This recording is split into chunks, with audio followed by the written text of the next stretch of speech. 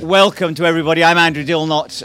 It's a real delight to welcome everybody here today for this session about Donovan, the Oxford School, and all other related issues. The proximate cause of this, actually, it reminds me that I don't think I've yet turned off my mobile phone. The proximate cause of today was the very sad occasion of Bill McCarthy dying almost exactly 3 years ago.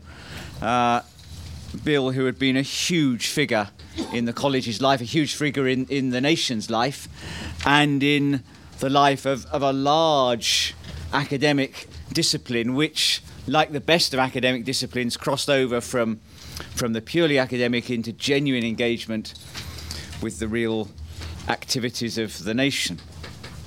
Now, Bill and his family were adamant there shouldn't be a memorial event. So this is not a memorial event. Although the fact that there wasn't a memorial event, couldn't be a memorial event, was something that we in the college, and I think in the wider Oxford community, felt uncomfortable about, because this was somebody who had meant so much to so many people. We wanted to be able somehow to reflect that. So although this isn't a memorial event, it is a celebration.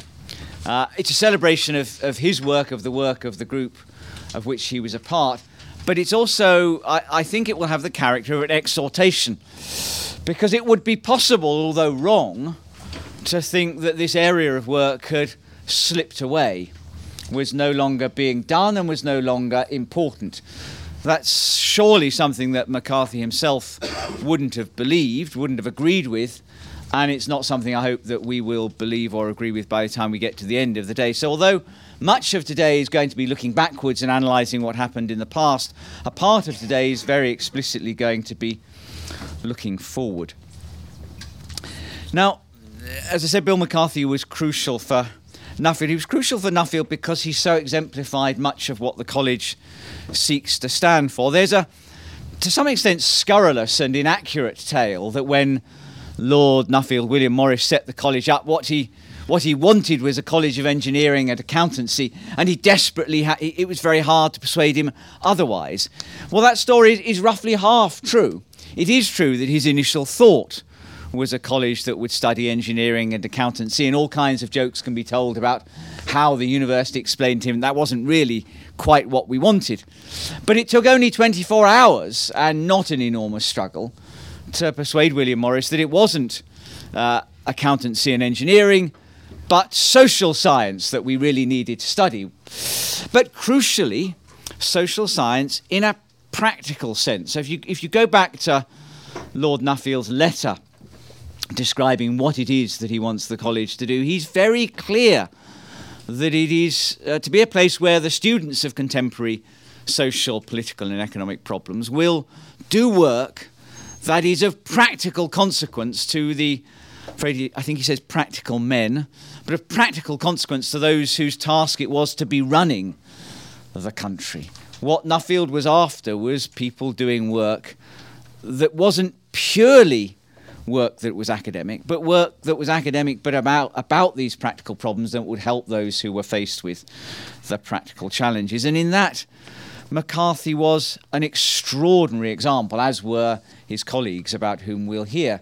Somebody of extremely sophisticated analytical and theoretical skill, but applying those academic gifts which we celebrate and never want to see run down, but applying them to matters of genuine practical difficulty and consequence. So an astonishing volume of academic output, but an astonishing volume of output that had real engagement and impact in the world. And that is, I think, what William Morris, Lord Nuffield, had in his mind when he set this place up. So we want to celebrate that, backward-looking but also forward-looking. Now, I'm a kind of statistician and an economist, and my closest engagement with much of this material was sitting in smoke-filled tutorials with Ken Mayhew, who will mean something to some of you. Ken, we would sit for 2.5 hours, through which Ken would smoke most of a packet of cigarettes And we talk about that great green book and its contents. This was in the late 1970s. So this isn't an area where I could claim professional expertise. But numbers will always shed some light. So earlier I went and just dug out a few numbers.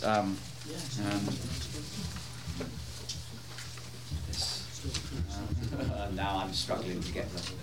Bear with me, I'll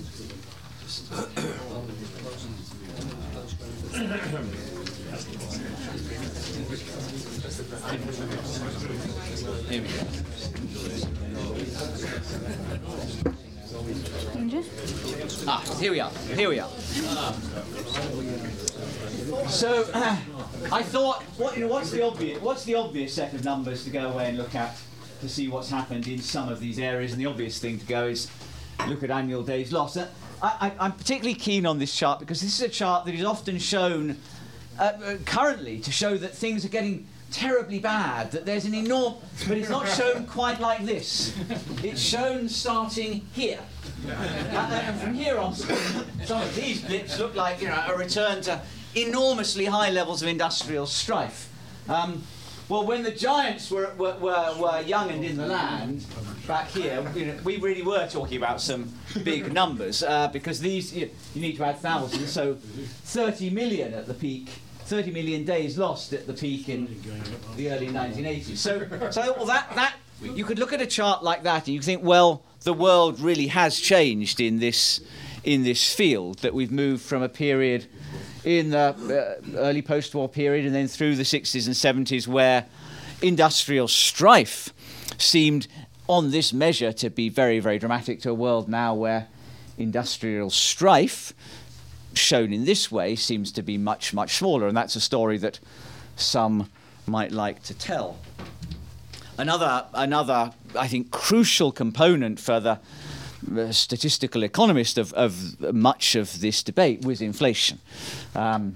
This is the RPI, which is not a good measure of inflation, but it's the only measure of inflation we have going back before the 1990s, so we'll use it.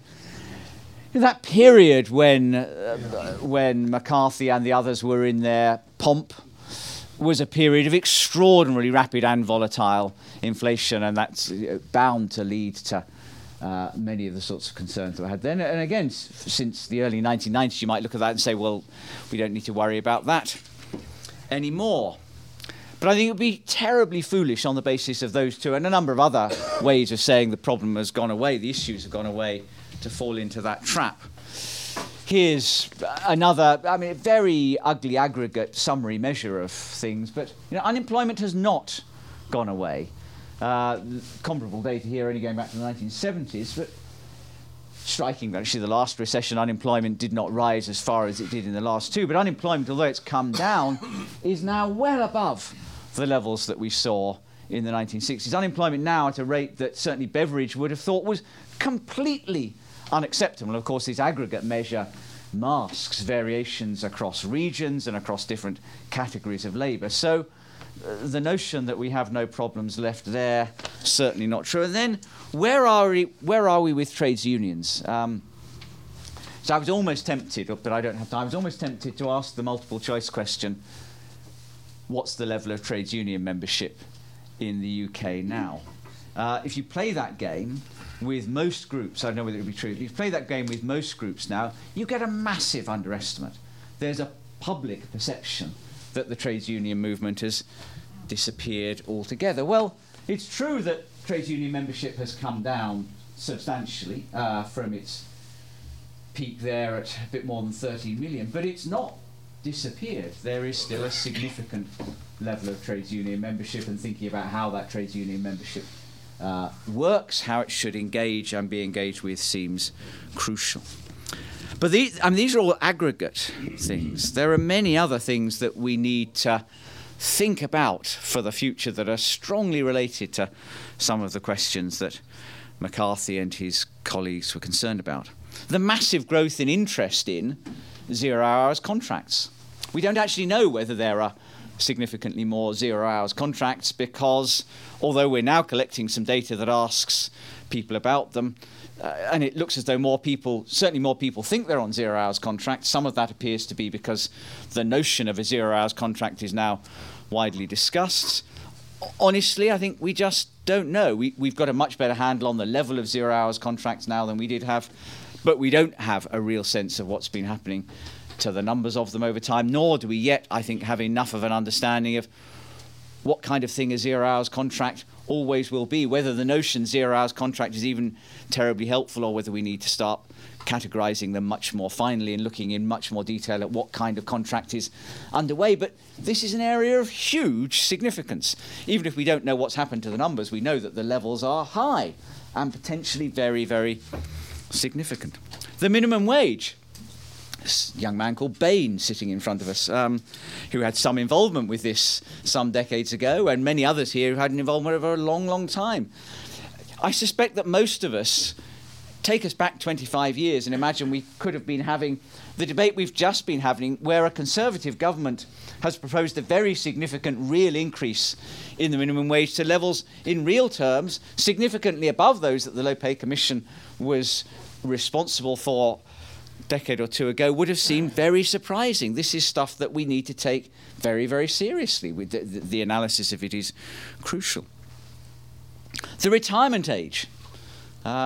Thinking back to the early part of the McCarthy et al. Period, the notion that we would have been expecting and possibly thinking that people wanted to work on well beyond the 60, 65 range, to a point where the notion of an end to the working age has become much more complicated.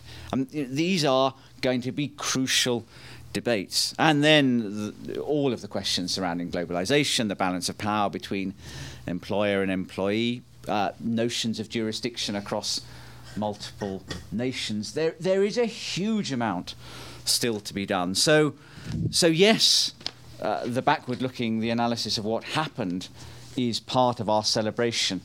But I'm pretty sure that while Bill and his colleagues would have been delighted to have us looking back at what they were doing, one of the reasons that would have been strongest for them for doing that would be to look forward, to ask, well, what are the questions that we need to address now and 5 years from now and 10 years from now?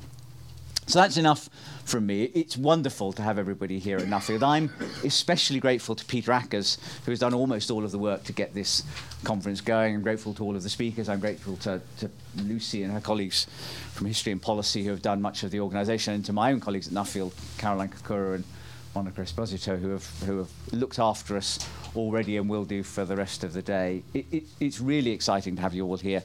And let me pass now to Peter, who does know what he's on about.